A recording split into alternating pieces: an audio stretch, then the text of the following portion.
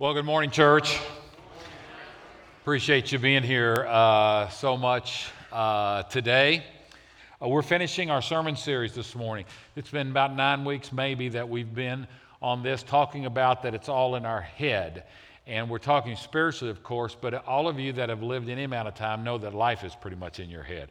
I mean, whether you're running a business or whatever, it's pretty much between your ears.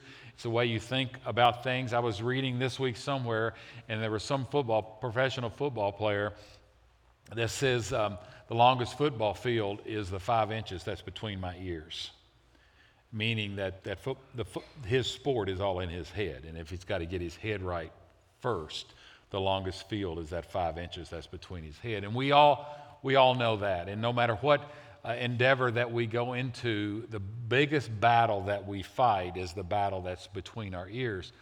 And we've talked about that in so many different ways in this series, that it's all in our head, it's all in my head, it's all in your head. And Paul says in Romans 12:2, and that's been our tagline for the whole series, that we are transformed by the renewing of our mind. We're not transformed by being baptized, all that's a good thing. We're not transformed by helping and going to, if you're an adult, by going to NYC, although that's a good thing. God could use that. We're transformed as our mind changes. We're transformed as we go through the process of taking out the stinking thinking and turn into godly thinking. I've been a Christian now for 29 years. I guess in August of this year, it would be 30 years. And the way I think now compared to the way I thought then is miles apart. And all of you could be able to give the same testimony if you've been a Christian any time. And so if you're a new Christian, you're on the process of that, and you can see change in the way you're thinking, but 5 years and 10 years and 15 years down the road, you'll scratch your head and say, how could I have ever have thought that? And that's the process of the Christian life. We're transformed by the renewing of our minds. So it's all in our head. Now, as I finish, I want you to know that how we go about our Christian life, whether it's the start of our Christian life or living our Christian life, that's in our mind as well. The Bible says that we're called to love God with all of our heart, soul, mind, and strength. And we have to bring our mind to this faith.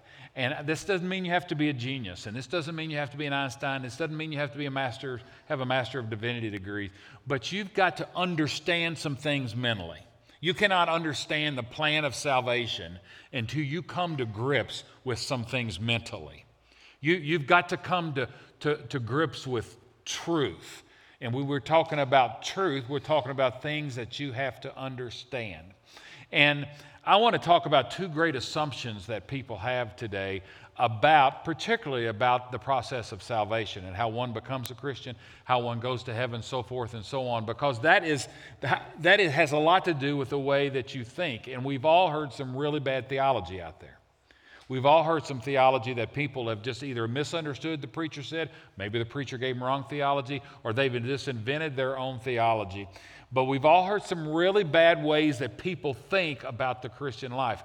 And I want to take 30 minutes this morning to be able to describe, and hopefully I do it in a little bits and pieces every Sunday, but I just want to take 30 minutes to describe to you how you need to think about this process of salvation. Now, there are 2 great assumptions that we have that are certainly outside the Church of Jesus Christ, but are also inside the church. And what prompted this message this week is a person that is I wouldn't call them a regular attender, but over the course of the last 10 years, they've probably been to this church 125 times. They're not here every Sunday. Sometimes it may be a month before they go, but they've heard me preach a lot, okay? And this person said something about the Christian life that was totally incorrect. And I scratched my head and said, how could this person hear me preach for 10 plus years, albeit not every Sunday, and still have that type of theology? And so I sat down with a staff meeting this week with the staff, and one of the things I said to them is let's just not take for granted and assume that our people understand this. And I think one of the great problems that we have as leaders, whether it be a pastor or whether it be a boss, is sometimes we assume that people have heard us. And sometimes we assume that people got it just because I said it. Okay? And that is not always and you know that if you're a boss, you know that if you're any kind of a leader. We can't make assumptions. And there are two big assumptions that I think are made by people outside the church and unfortunately by people inside the church as well. And here are those two assumptions. The first one is good people go to heaven. I hear it over and over and over again. Good people go to heaven. It doesn't bother me when I hear that in the world. It bothers me when I hear it in the church. Because you haven't heard what I've been preaching. Or you've misunderstood it. I wonder how many of us preacher types would be thoroughly discouraged if we gave all of our parishioners a fill-in-the-blank type of test. There's a lot of people outside the church. There's even people inside the church that are good people theologians. The first person I ever led to the Lord, this would have been someone outside the church. She sporadically attended. And I asked her the old evangelism explosion question. D. James Kennedy's organizations says the first question you ask them is, if you die tonight, are you going to heaven?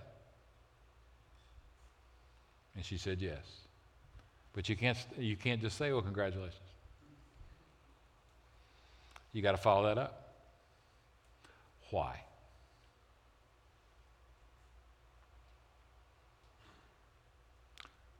Why are you going to heaven? And this person responded is, well, I try to live a good life. Or words close to that. Which told me they had no understanding of the gospel of Jesus Christ. Is it wrong to try to live a good life? That's not what I'm saying at all.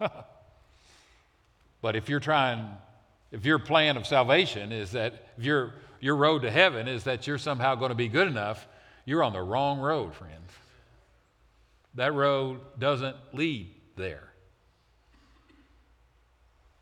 And I just wonder, and it's a marvelous question to ask your kids.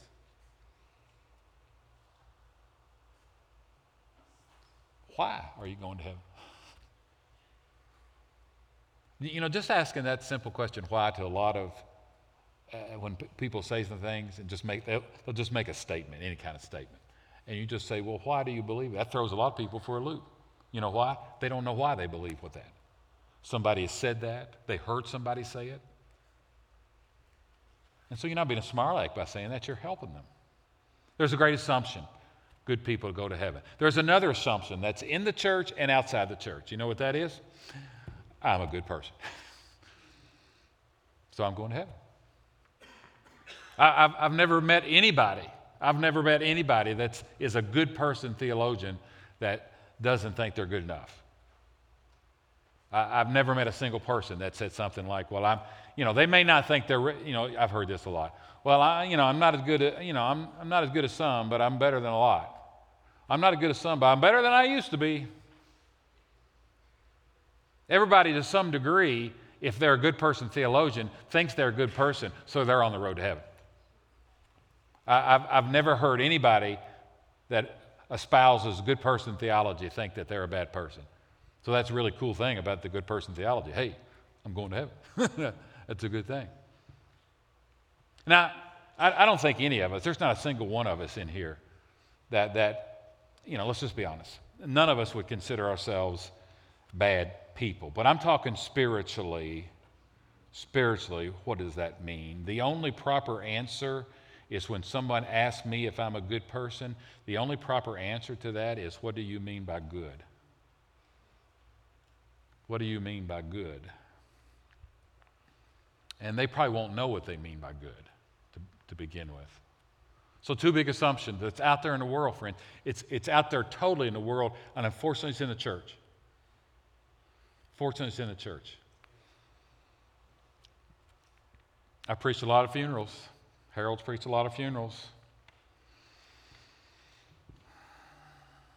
There's a whole lot of people going to heaven, friends, that never showed too much Christianity in their life. They were good people. You know what we mean by that? They paid their bills. They did their best in raising their children. They provided for their kids. They generally told the truth. You know a lot of good people.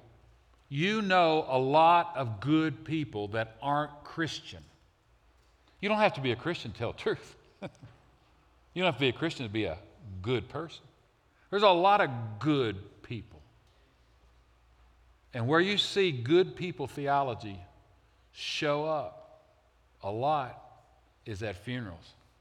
Now, hopefully it's not from the preacher, but it's just the vibe that's in the room when you talk to families especially. There are some advantages to good people theology. There's some real advantages to that. Number one, it's fair, and we like things that are fair. It's fair. You know, good people should go to heaven. I mean, that seems fair to me. You know, we like things that are fair. We may not always treat people fairly, but we certainly want to be treated fairly. We like things that are fair. It seems to be good that things are fair. And good people going to heaven has an air, a vibe of fairness to it. And so that's some theology and maybe some reason why some people think that good people go to heaven. Another advantage of good people go to heaven, I've kind of already said, I make the cut on that because I'm a good person, especially when I compare myself to you, right? That's what we do. We compare ourselves to one another. That's basically the only way we know we're good, isn't it? Because we compare ourselves to other people. And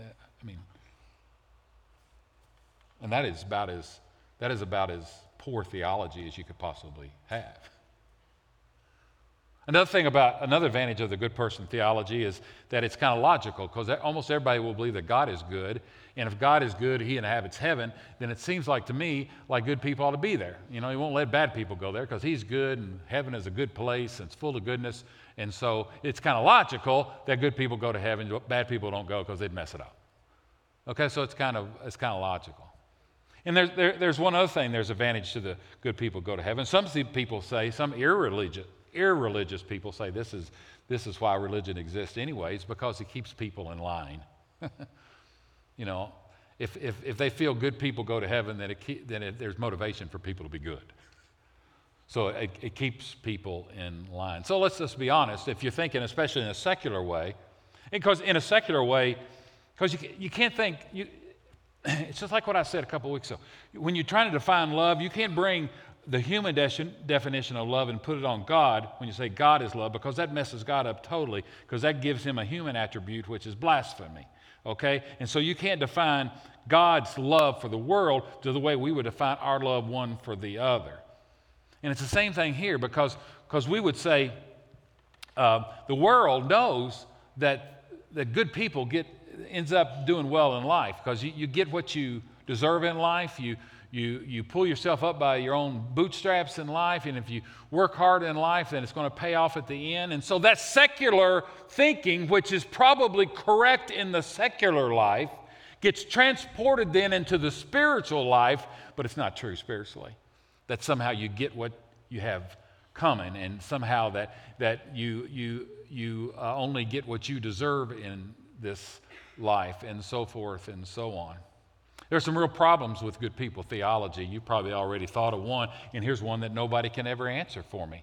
Well, how good do you have to be? Come on, you good people theologians. How good do you have to be? Where is it written? Where is the list? Where is the checklist that you look at where you determine if you're being good enough? Where is that? Is it in the Bible? Is it outside the Bible? And somebody may say the Ten Commandments. Well, man, there's 10 commandments in Exodus 20 and then also in Deuteronomy, but there's a whole bunch of other commandments in the Old Testament as well. Where's the list, friends? How good do you have to be? How would you ever have assurance that you're going to heaven if you're a good person theologian? How would you ever know you've checked enough boxes? Is it that I've checked, I've done more deeds, good deeds, than I've done bad deeds, and somehow God's going to get there and there's going to be some kind of scale? And how in the world do you ever know what good is? Where is the list of good things that I have to do? What percentage of good things do I have to do? Let's say there is a list. I don't know where it is, but let's say there's a list of 100 things. Do I have to do 100%? Do I have to do 75%? 60 is a passing grade. I just have to get 60%. Where is that list? Now, if I tell my boys to be good, I saw John this week on the NYC. He had a page listed of behavioral expectations. Okay, now he expects them to be good, and so he gave them what good means. It would be really weird of John to say, now each of you be good, but he doesn't tell them that good means they got to be in their room by 10 o'clock or whatever it means. And he gets all mad at them for not being in their room by 10 o'clock, and they say, well, we didn't know you had to be in the room. You didn't tell us you had to be in the room. You didn't tell us that was part of being good. But John did what any good adult would do in that situation. He gave them a list. This is what the behavioral expectations are. So I want my boys to be good, but I don't ever tell them what good is. You wouldn't call me a good dad. But we think that God is good. He doesn't tell us what good is. He gives us no list on where we have to grade ourselves to be good enough, yet we think He's a good God. You wouldn't call me a good parent if I told Levi to be good, if I told Christopher to be good, but never gave him a list. He's on his own. One great, maybe the biggest problem with good enough theologians is I don't know what it means to be good. Romans chapter 3, Paul hits this in Romans chapter 3, verse 20. Therefore, no one will be declared righteous in God's sight. Let me use the Atherton paraphrase. This would not be a good translation. I'm a paraphrase. Therefore, no one will be declared righteous in God's sight by being good enough.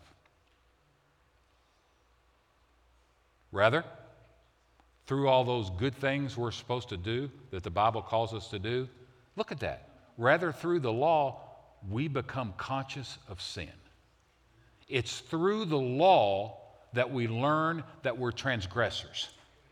It's through those good things that the Bible tells us that we're supposed to do that we realize we don't do those and I need a Savior. Now that blows some people away, to realize that a purpose of the law was to show you that you can't obey it. That blows some people away. That blows a lot of church. I would imagine someone under the sound of my voice right now has never entered that, you've never entertained that thought. The Bible plainly says, through the law, we become conscious that we fall short of the law.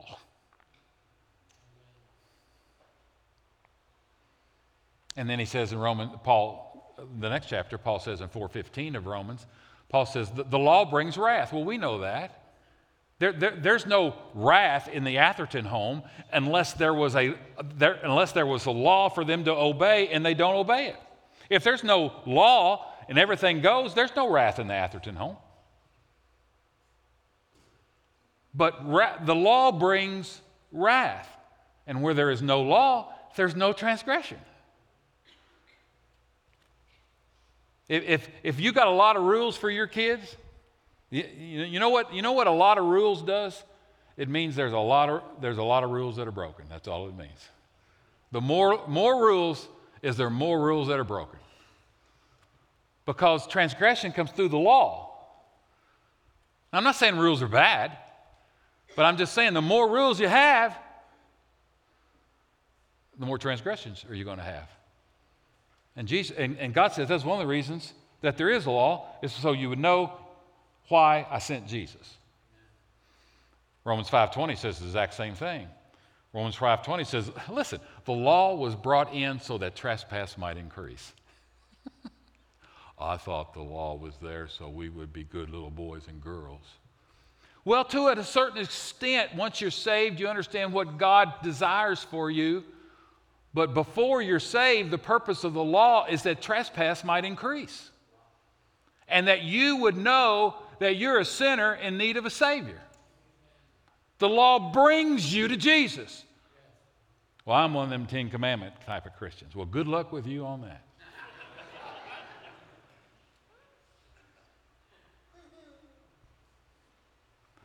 But the good news comes, but where sin increased because of the law, grace increased all the more. Grace increased all the more. And then Paul writes in Galatians chapter 3, verse 10, all who rely on the works of the law, all who rely on being good enough, are under a curse, as it is written in the Old Testament. Cursed is everyone who does not continue to do everything written in the book of the law. You're cursed. If you are a good enough theologian, which means you try to follow the law, and to be your road to heaven is by following the law, the Bible says you're cursed because you can't do it.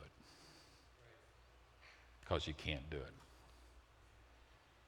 I mean, you've got a lot of problems with good people theology. Another problem with good people theology is the Bible says we're not good. Right? Define good. I don't know how you define good. Yeah, I'm probably good if you compare me to somebody else. But what's good mean? There's no definition to good. I mean, what is that? Paul writes in Romans 3:10, says there is no one that is righteous. There's no one that is good enough. Not even one. Not even one. And so 13 verses later, he said, listen, all of us have sinned and fallen short of the glory of God. It doesn't make any difference if you sinned a little bit, or if you sinned a lot, or sinned a mountain load. All of us sinned and fallen short of the glory of God. And so then he comes to a conclusion in Romans 6, unless you know, if you agree with me that all have sinned, let me tell you then that the wages of that sin is death. That the wages of that sin is death. Bible says that people aren't good, especially in the way if we would define good enough. We would define good enough. Friends, if you're a good enough theologian, if you have family or friends that are good enough theologian, friends, you just have to drop it. You just have to drop it. Because you know what good enough theologians, you know what that is? That's self-righteousness. I'm trying to talk to you about how you think about the gospel. And you have to think a certain way. There are things you have to understand. You don't have to be an Einstein. You don't have to be a theologian. But you've got to understand some things. There's some things that you've got to grab with your mind. And one of the things is that there's no such thing as a good enough theology. Can I also tell you that Jesus taught that good people don't go to heaven? He flat out taught it. He looked at the best people of the day in first century Jerusalem. Now, the word Pharisee has a bad connotation for us because we've heard the teachings about the Pharisee for all of our life.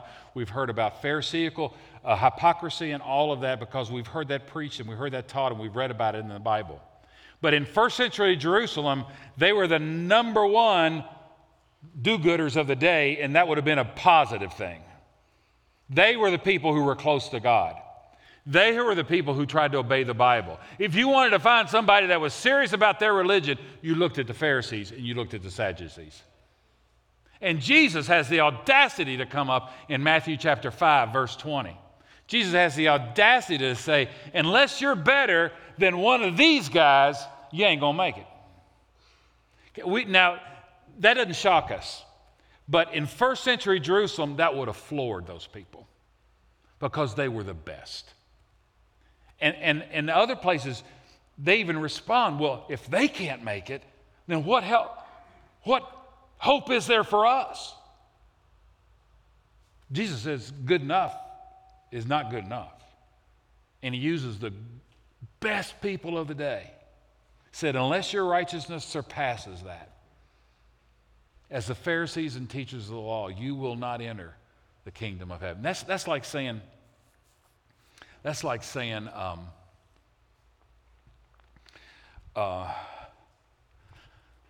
got this college basketball player here, and he wants to be a pro. And that's like saying, unless you're better than LeBron James, you will never make it to the pros. That's a pretty good analogy. Unless you're better than Michael Jordan, you're not going to make it to the NBA.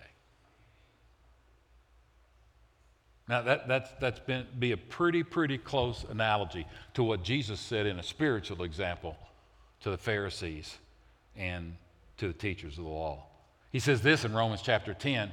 In Romans chapter 10, also to those same people that were really zealous about doing good works, for I testify about them that they are zealous for God, but their zeal is not based on knowledge, since they did not know the righteousness of God and sought to be good enough and sought to establish their own righteousness. They would not submit themselves to the righteousness of God, and they sought to establish their own righteousness. They would not submit to the righteousness that God was going to give them through Jesus Christ, and they tried to be good enough. They did not submit to God's righteousness. A verse that if you've been around church any while, you know Isaiah 64:6 says that all of us become like one who is unclean, and all of our righteous acts, all of our good deeds are like filthy rags. Now, I say this every time, and some of you know what I'm going to say. The prophets were graphic people. Isaiah was a graphic person. We clean it up and make him a little more sophisticated. But the Hebrew word that he used there literally is menstrual rags. Your self-righteousness are like the rags of a woman's monthly uncleanness. The prophets just laid it out there. That's what Isaiah thought of our own self-righteousness, our own acts to try to be good. Not just to try to be good, not just to try to be, not trying to be a serious Christian or trying to be a good Christian, however you define that, but the deal is trying to be good enough. You can't be good enough. There's nothing wrong with a person, obviously, that's a Christian and then sees what God asks of him and by God's grace tries to live that way. That's biblical Christianity. But it's not an attempt to be good enough. One of my favorite verses of Scripture is Galatians 2:21. I do not set aside the grace of God, for if righteousness could be gained through the law, Christ died for nothing. Paraphrase that is, I do not set aside the grace of God, for if I could be righteous by being good enough, then why in the world did Jesus die? Why in the world did Jesus come to die? If I can be good enough, why don't just God, we talk about God's grace and God's grace empowers us. Why don't God just give me the grace to be good enough? If he could do that, why in the world would he go through the agony of sending his son?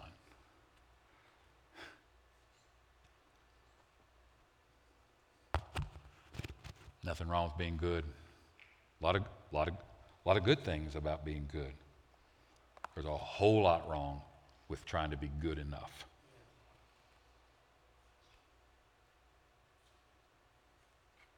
Jesus said that bad people can go to heaven. I just don't say that provocatively. That doesn't mean we should go out and try to be a bad person. You know that. But Jesus said bad people can go to heaven. In other words, bad people who have been forgiven. People who have admitted their badness. Apostle Paul says, I'm the chief of sinners.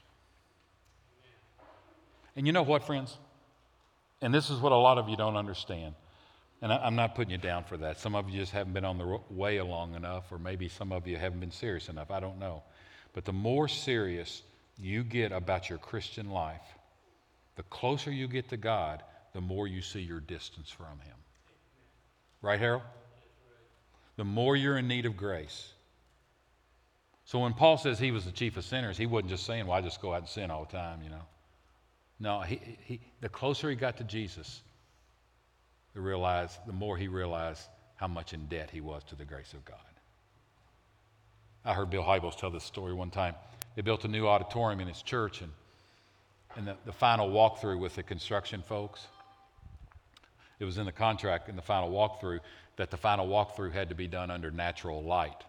It would just mean like normal lighting that was in the room, which means the people who paid for the building couldn't bring a big spotlight and shine it up in here and be able to see that screw's not screwed in all the way up there. Because the closer you are to the light, the more you see imperfections. Are you with me on that?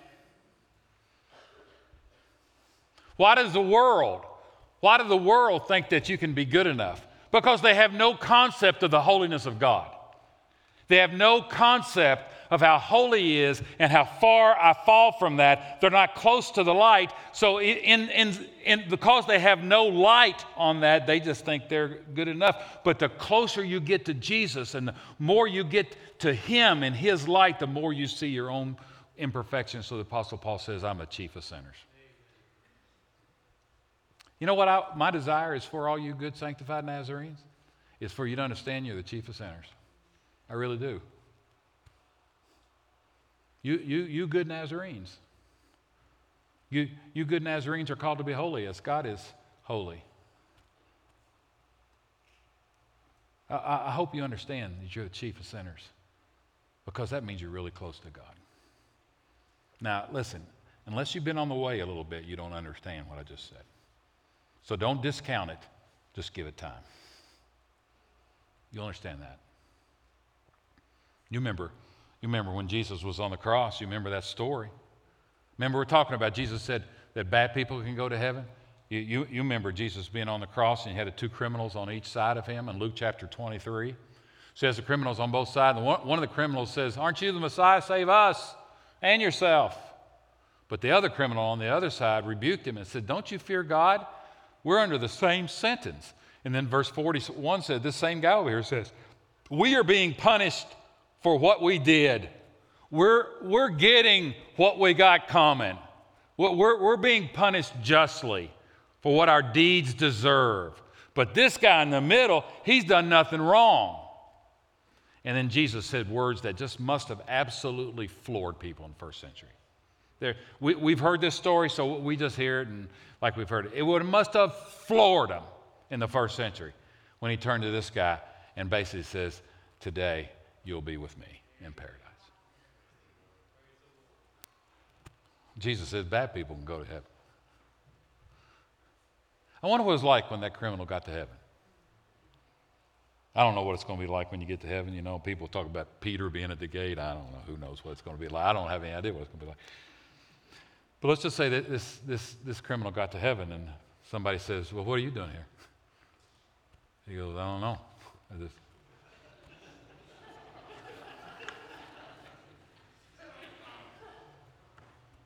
We got any papers or anything? No, I don't have any papers. Well, did you pass the entrance requirement? Well, I don't even know what the requirements are. Well, how do you have the audacity to stand before me and think you can come into heaven? And he goes, the man on the middle cross said I could come.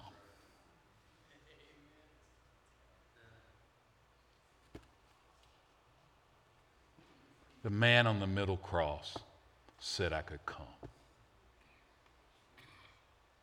Somebody comes up to you one day and asks you if you're going to heaven, and you respond to yes, and then they say why. You know what your only answer is? Because I believe that God sent His only Son for me, and I believe in Jesus and what He did on the cross, and I trust Him. That's your only answer. I hope you don't say anything about, well, I went to the Nazarene church. That'll damn you to hell, friends. Well, I heard Mark Atherton preach. So what?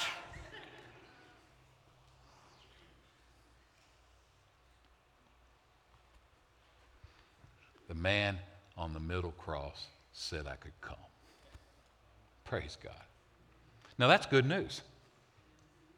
It's not good news for me to tell you, go out and try to be good. Grit your teeth and try to be a little better today than you were yesterday. That's not good news. But the guy on the middle cross said I could come. That's good news.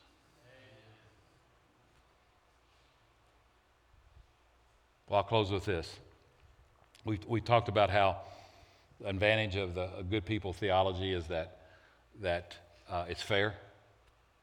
And fair is a good thing, I guess. I mean, we like fairness. Your kids want you to be fair, you're right. But do you really want God to be fair with you? Think that through. Do you want God to be just with you? Do you want God to give you what you got coming? If you do, you have no clue of a right thinking about yourself. You don't want God to be fair with you. You want God to be gracious with you. You need mercy. You need pardon. And it's been provided through the person of Jesus Christ.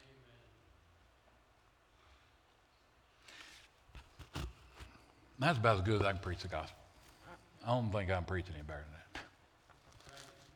than that. And if somebody told me, I want you to come to my church and just preach the unadulterated gospel, I just preach the message I just preached, because I don't know of any better way to preach it. Those of you that have been in this church for a while have seen this video that I'm getting ready to show you. But I can't find a better video than this, so I'm going to show it again. It explains what I've just said in 2 minutes and 20 seconds, this video. And the visualness of this helps a lot of people. Can we show it, Amy?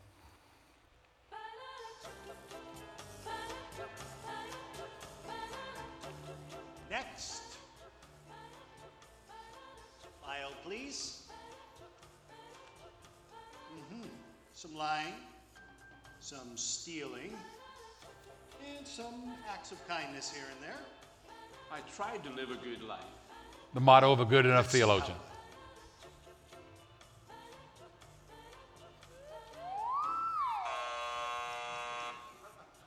This way.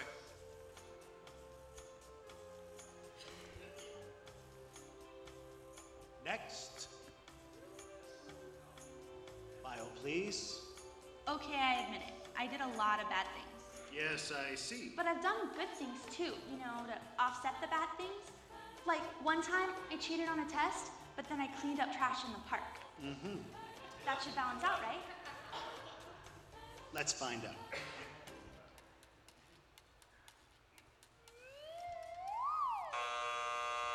This way.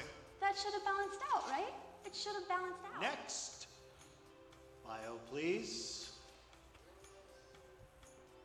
Impressive. Oh yeah, I devoted my entire life to make this world a better place. I dug wells in Africa, I donated blood every month, and I ran an orphanage in India. I mean, I just wish I could have done more. And is this your subscription? I only read the article.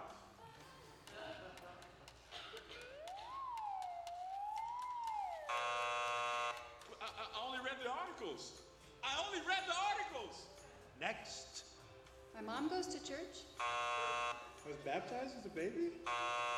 Take American Express, right? Next. File, please. Whoa. Somebody's been busy. Well, let's get this over with. Sorry, I didn't know he was with you. Okay, step on the scale. Not you. Him.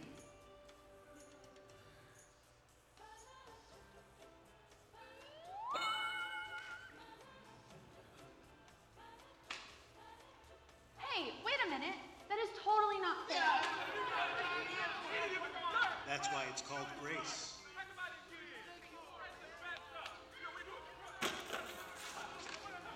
Next. Now, I don't think there's going to be a good-o-meter in heaven. But good enough theologians, they present their file, don't they? Don't they? The old man with gray hair said, I did the best I could. The problem is, you can't do good enough.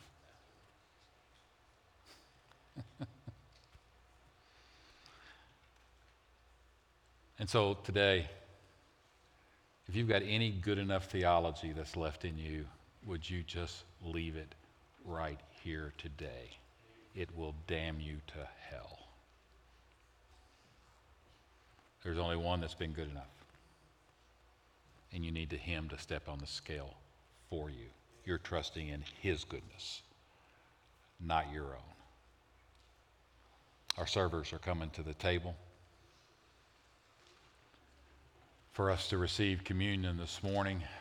You can be able to come and pray around the altar, whatever you feel like you need to do in response to this. But I've told you this morning what you have to understand mentally.